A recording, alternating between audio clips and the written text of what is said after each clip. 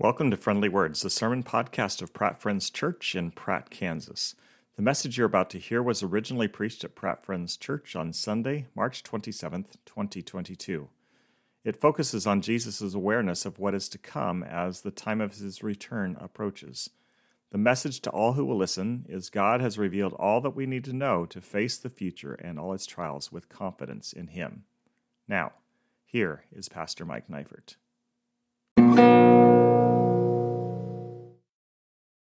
Let's pray together. God, thank you that your word is all we need to give us direction with your Holy Spirit guiding us through it. That we know what you want from us because you've revealed it to us. And so I pray, God, that as I bring your word to these people today, to myself as well, that we would hear and that we'd be encouraged and that we would find strength for this coming week and direction for the coming day.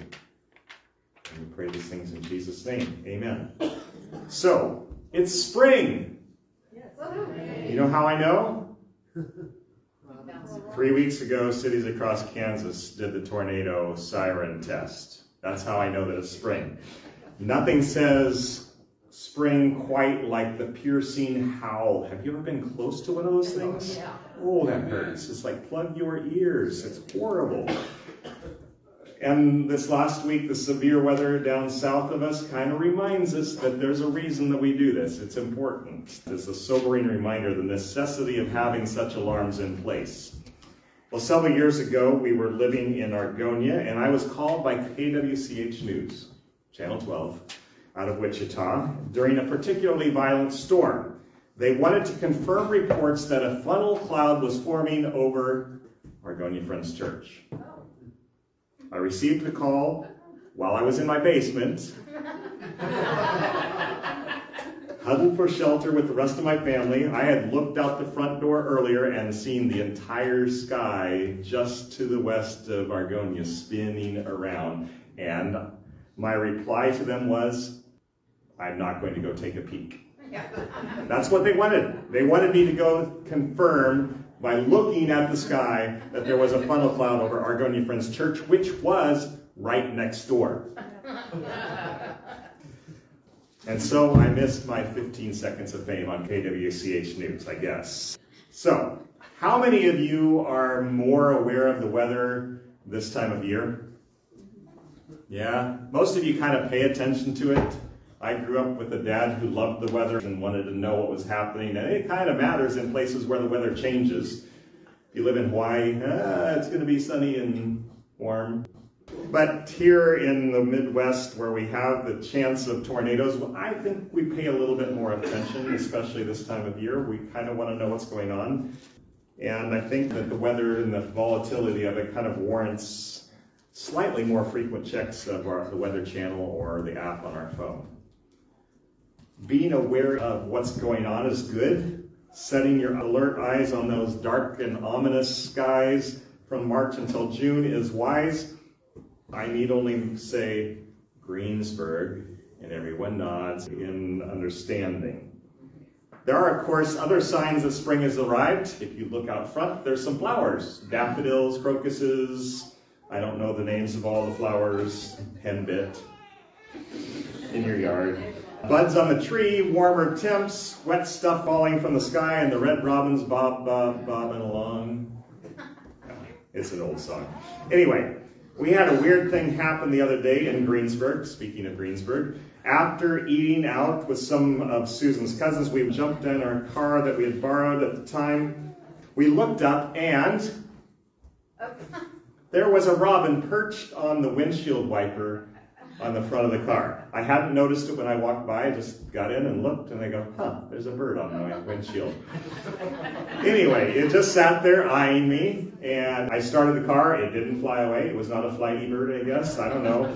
Anyway, we started the engine, didn't disturb the thing. The only thing that took care of it was I activated the wipers, and then it flew away. So spring's here. People have been figuring out the signs of the seasons for quite some time. In Mark chapter 13, the chapter all about the end times, Jesus, knowing what was to come, uses his disciples' common knowledge of the hints of summer's soon arrival to illustrate how they'll know that the time of his return is nearing. In the same way that you know that summer's coming if this happens, you're going to know that the Son of Man is coming if this happens. That's what he's going to talk about. Anybody here curious just a little bit about what's going to happen at the end? I don't think there's anybody in the church that's not just a little bit curious and wondering and puzzling over some of the things that Jesus says and Daniel says and all those predictions of what's going to come. We kind of get curious about that. Many of us have read the Bible's prophetic words and we're interested. Who wouldn't be? The predictions are pretty fascinating and some of them are kind of weird. Well, before I say too much about this, let's hear Jesus' foretelling words from Mark chapter 13. And Linda is going to come and read the chapter for us this morning. As she comes, I want to encourage you to prepare your minds and your hearts to receive God's word to you. As the Spirit opens up God's word to you, ask the Spirit to reveal truth and expose lies. Ask him to give you peace as you hear words that have perhaps in the past caused a little anxiety to raise in your heart. Jesus' intent is not to scare, but to make aware. You ready? The microphone is yours, Linda. You can. Okay, reading from Mark chapter 13. As Jesus was leaving the temple, one of his disciples said to him, "Look, teacher, what massive stones, what magnificent buildings." "Do you see all these great buildings?" replied Jesus. "Not one stone here will be left on another. Everyone will be thrown down." As Jesus was sitting on the Mount of Olives opposite the temple, Peter, James, John, and Andrew asked him privately, "Tell us, when will these things happen? And what will be the sign that they are all about to be fulfilled?" And Jesus said to them, "Watch out that no one deceives you. Many will come in my name, claiming, 'I am he,' and will deceive many. When you hear of wars and rumors of wars, do not be alarmed. Such things must happen, but the end is still to come. Nation will rise against nation, and kingdom against kingdom. There will be earthquakes in various places, and famines. These are the beginnings of the birth pains. You must be on your guard. You will be handed over to the local councils and flogged in the synagogues. On account of me, you will stand before governors and kings and witnesses to them. And the gospel must be preached to all nations. Whenever you are arrested and brought to trial, do not worry beforehand about what to say. Just say whatever is given to you at the time, for it is not you speaking, but the Holy Spirit. Brother will betray brother to death, and father his child. Children will rebel against their parents and have them put to death. Everyone will hate you because of me, but the one who stands firm to the end will be saved. When you see the abominations that causes desolation, standing where it does not belong, let the reader understand. Then let those who are in Judea flee to the mountains. Let no one on the housetop go down or enter the house or take anything out. Let no one in the field go back to get their cloak. How dreadful it will be in those days for pregnant women and nursing mothers. Pray that this will not take place in winter, because those will be the days of distress unequaled from the beginning when God created the world, and now, and never to be equaled again. If the Lord had not cut short those days, no one would survive. But for the sake of the elect whom he has chosen, he has shortened them. At that time, if anyone says to you, 'Look, here is the Messiah,' or 'Look, there he is,' do not believe it. For false messiahs and false prophets will appear and perform signs and wonders to deceive, if possible, even the elect. So be on your guard. I have told you everything ahead of time. But in those days, following that distress, the sun will be darkened, and the moon will not give its light. The stars will fall from the sky, and the heavenly bodies will be shaken. At that time, people will see the Son of Man coming in the clouds with great power and glory. And he will send his angels and gather his elect from the four winds and from the ends of the earth to the ends of the heavens. Now learn this lesson from the fig tree. As soon as its twigs get tender and its leaves come out, you know that summer is near. Even so, when you see these things happening, you know that it is near, right at the door. Truly I tell you, this generation will certainly not pass away until all these things have happened. Heaven and earth will pass away, but my words will never pass away. But about that day or hour no one knows, not even the angels in heaven, not the Son, but only the Father. Be on guard, be alert. You do not know when the time will come. It's like a man going away. He leaves his house and puts his servants in charge, each with their assigned task, and tells the one at the door to keep watch. Therefore, keep watch, because you do not know when the owner of the house will come back, whether in the evening or at midnight or when the rooster crows or at dawn. If he comes suddenly, do not let him find you sleeping. What I say to you, I say to everyone, watch. God knows all things, past, present, and future. When he speaks of the things to come, things which have not yet happened, he's not speculating. He's informing, or maybe the better word is he's revealing. What we have here in Mark is a partial revealing of what's to come. Jesus, God's Son, is pulling back the blinds. You know how you peek out to the blinds when you're watching Neighbors? You don't do that? Okay, this is kind of a pulling back a little bit of the blinds so you can see a little bit of what's coming in the future. It's as much information that God wants us to know, that God the Father wants us to know in this moment. Jesus tells us, or tells his disciples, after they urge him to gawk at the magnificent buildings of the temple, he goes and says they're all going to be destroyed. It's all going to burn. It's all going to be knocked down. Not a stone left on another. And this triggers a question or two in the minds of the guys who've been walking a step or two behind him when they are all alone on the Mount of Olives opposite the valley. A short time later, they ask in verse 4, tell us, when will these things happen and what will be the sign that they are about to be fulfilled? You'd have asked the same thing. The temple looked immovable, so indestructible, not one stone will be left on another. Well, tell us more.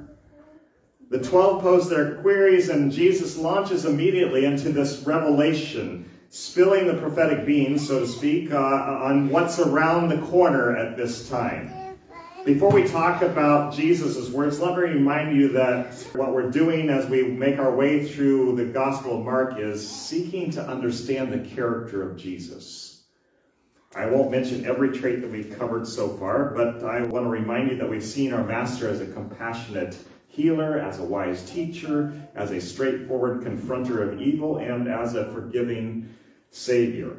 The characteristics of Jesus I want us to zoom in on today is his awareness. I'd normally say omniscience. That's a fancy theological word that means he knows all things. But perhaps you noted in the reading of Mark chapter 13, there's at least one thing that the Son doesn't know. For now. I'm going to move on. We'll talk about that later. I just want to make you aware that Jesus' awareness of the past and present and most of the future and his willingness to share it with us is what is good for us today. He is aware and he is shining the spotlight on what's coming so that we, as his disciples and the 12 at that time, can understand. Now, we're ready for Jesus' words, and his first sentence is a doozy. He says, watch out that no one deceives you. These words are an invitation by the guy who knows what's coming down the pike to trust in his revelation rather than in the lying words of pretenders and wannabes. Jesus, aware that there are going to be many claimants to the title of Savior, Messiah, Christ, warns his followers, watch out. Deceivers ahead. This message is repeated just a little bit later in his speech. Look at verses 21 through 23. It says, at that time, if anyone says to you, look, here is the Messiah, or look, there he is, do not believe it. For false messiahs and false prophets will appear and perform signs and wonders to deceive, if possible, even the elect. So, Be on your guard. I have told you everything ahead of time. If there's a beware message we desperately need in our age, this is it. There are many, many deceivers out there, men and women who play fast and loose with God's word, putting forth their own imaginations as truth, asking the tempter's question, did God really say? Hear me out. If anyone on the radio or a podcast or TV or wherever you're listening to them, if they suggest that they know better than the people, than the theologians that have been teaching for the past thousand plus years, if they all of a sudden have new insights, watch out. Those who reject God's word are promoting immorality. They're smiling at sin. They're telling you to forget God's warnings. When you hear anyone preaching, and I'm talking about me too, make sure that what they're saying matches up with all of God's word, and not just with a single passage that's been taken out of context. Error begins with the reinterpretation or the misappropriation of the words of God on the pages of the Bible. Truth begins by their proper application. Let me read a few words from Barclay's Apology, the book that was published early in the history of the Friends Church, telling what we believed. And so, speaking to the Friends Church's commitment to the Bible, this is what Barclay writes. We do look upon them, that is the scriptures, as the only fit outward judge of controversies among Christians, and that whatsoever doctrine is contrary unto their testimony may therefore justly be rejected as false. And for our part, we are very willing that all our doctrines and practices be tried by them, which we never refuse, nor shall ever we refuse it, in all controversies with our adversaries as the judge and test. We shall also be very willing to admit it as a positive, certain maxim, or as a truth, that whatsoever any do pretending to the Spirit, which is contrary to the Scriptures, be accounted and reckoned as a delusion of the devil. Let me state what Barclay said more succinctly. If you think you can get away with promoting evil using the Bible's words while claiming the leading of the Holy Spirit, you're deceived. Or, as he said, delusional. Watch out that no one deceives you. Jesus is aware of the crazies that are coming. He reveals this to us so that we're not duped, so that we're not deceived. He is also aware of the things that are going to come in the political spheres around the world and in the natural realm. How many wars have taken place in your lifetime? Let's think here. Some of you were born during or just as the Second World War was ending. Do any of you remember the Korean War? Maybe a few of you. I was born smack dab in the middle of the war in Vietnam. Then there was the Gulf War, which started shortly after I graduated from college. And all of these are just the conflicts that our nation was involved in. Think of the hundreds and maybe even thousands around the world during the same time span that happened that we didn't even know about. What we're watching unfold in Ukraine is just another bloody skirmish in a long line of bloody skirmishes. It's not likely to be the last one either. We are, as everyone who's lived since Jesus' ascension back into heaven, living in the last days. Each time men take up arms against men, we see the evidence. When we see earthquakes shake cities and buildings fall, we take note. Every time famine threatens large populations, we remember Jesus' words that these are the beginning of birth pains. Jesus is just saying, this is the way it's going to be. After I go back to heaven and before I return, this is going to be the way things are. People are going to keep doing dumb stuff. The world's still going to be a mess. Earthquakes are going to happen. Famines are going to happen. This is just the signs that things are falling apart and we're headed toward the end. So, history progresses toward the end of this sin-corrupted creation and the establishment of Jesus' forever kingdom on a new earth with new heavens. Stay alert, keep watching, all this is coming. In addition to all these things, Jesus makes us aware that persecution is coming. Woohoo! You guys don't look very excited about that.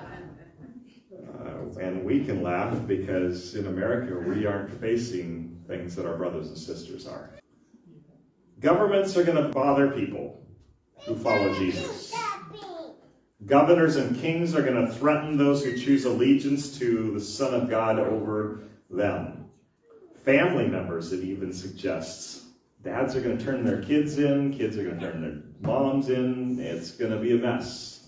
The enemies that you have are going to be people in your own household. Everyone will hate you because of me. Everyone seems like an awful lot of people. Think about all those in this community who reject Jesus as Savior, who want nothing to do with him or his church. Most of those people here at this present time are pretty good-willed people.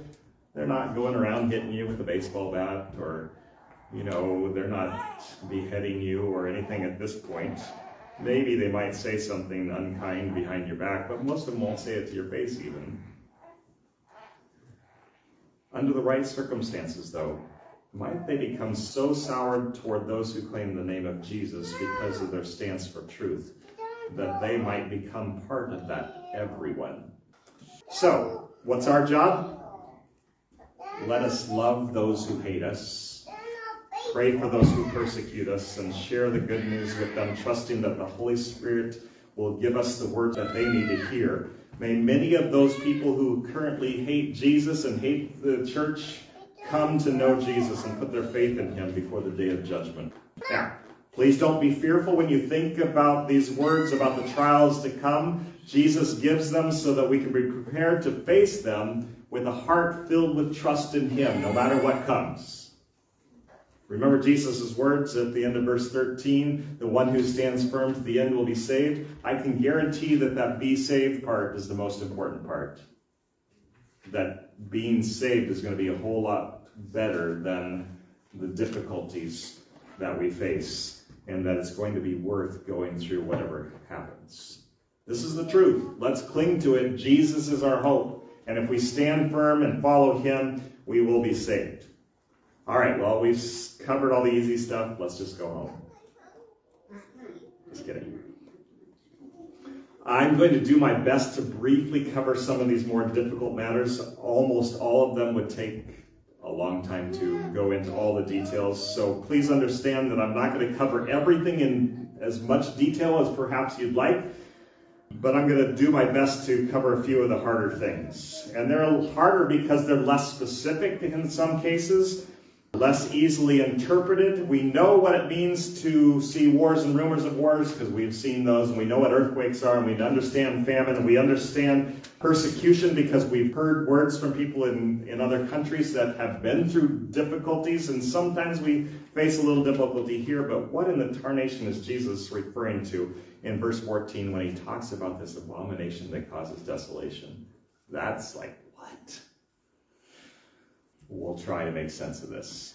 So, first of all, if you have even the most basic of Bibles, the copy that you have probably has some footnotes here, which, if you will look at them, refers 3 times to the book of Daniel.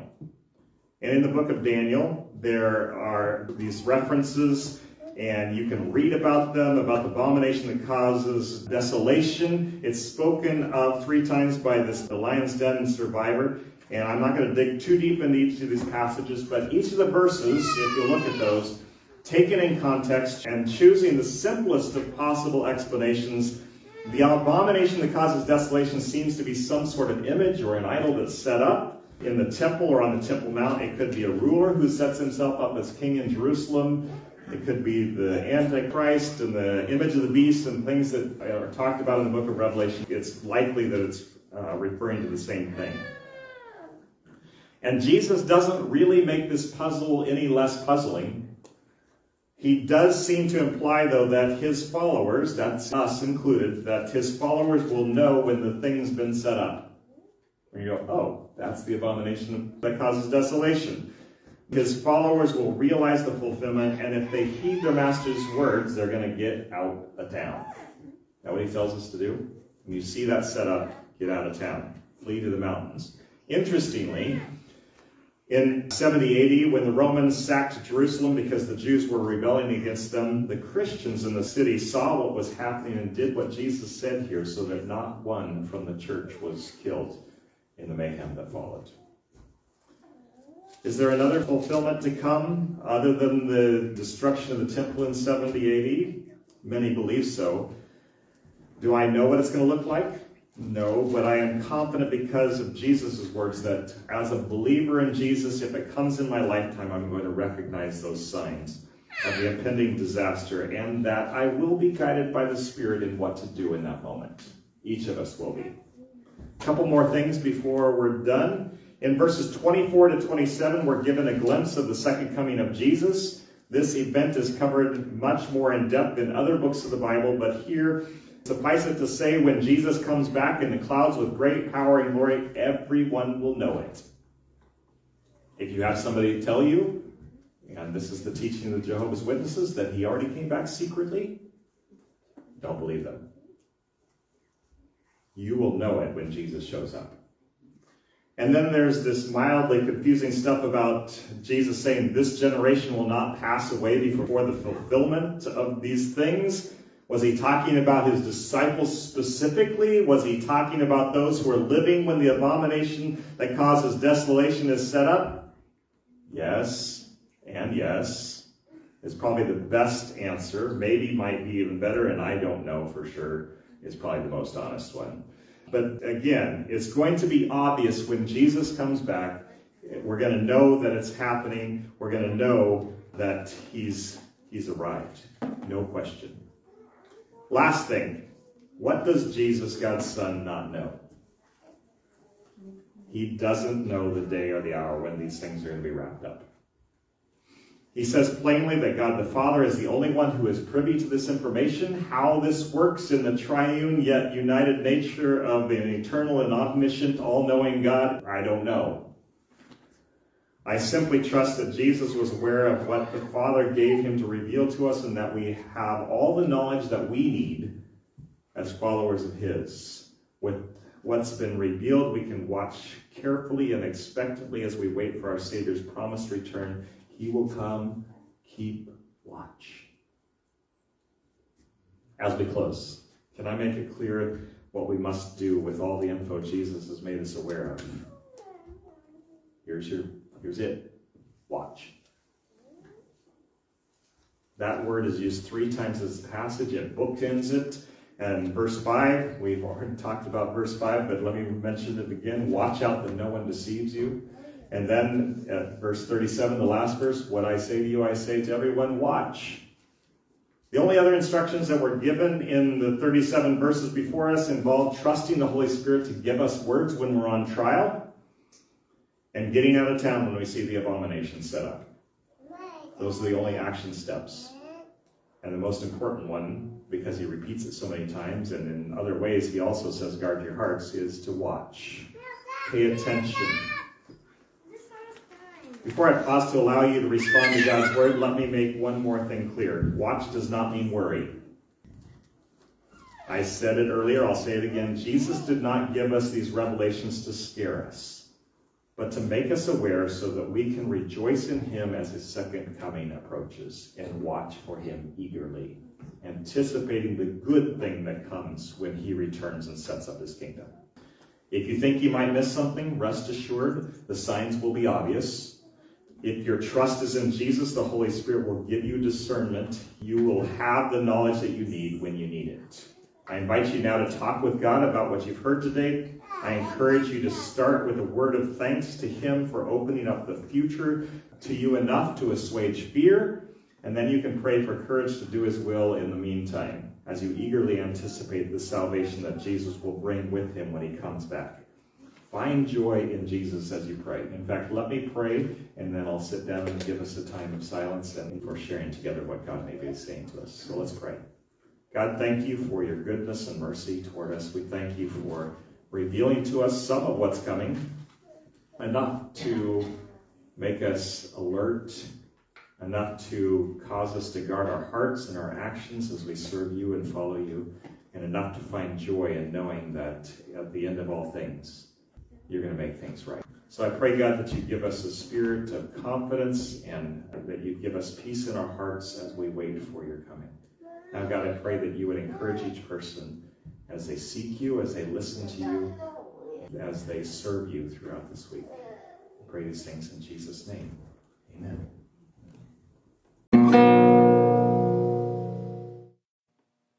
We hope you have been encouraged and challenged by today's sermon. If you want to hear each week's message, be sure to subscribe to Friendly Words in your podcast app. May God bless you as you follow Jesus in the power of the Holy Spirit.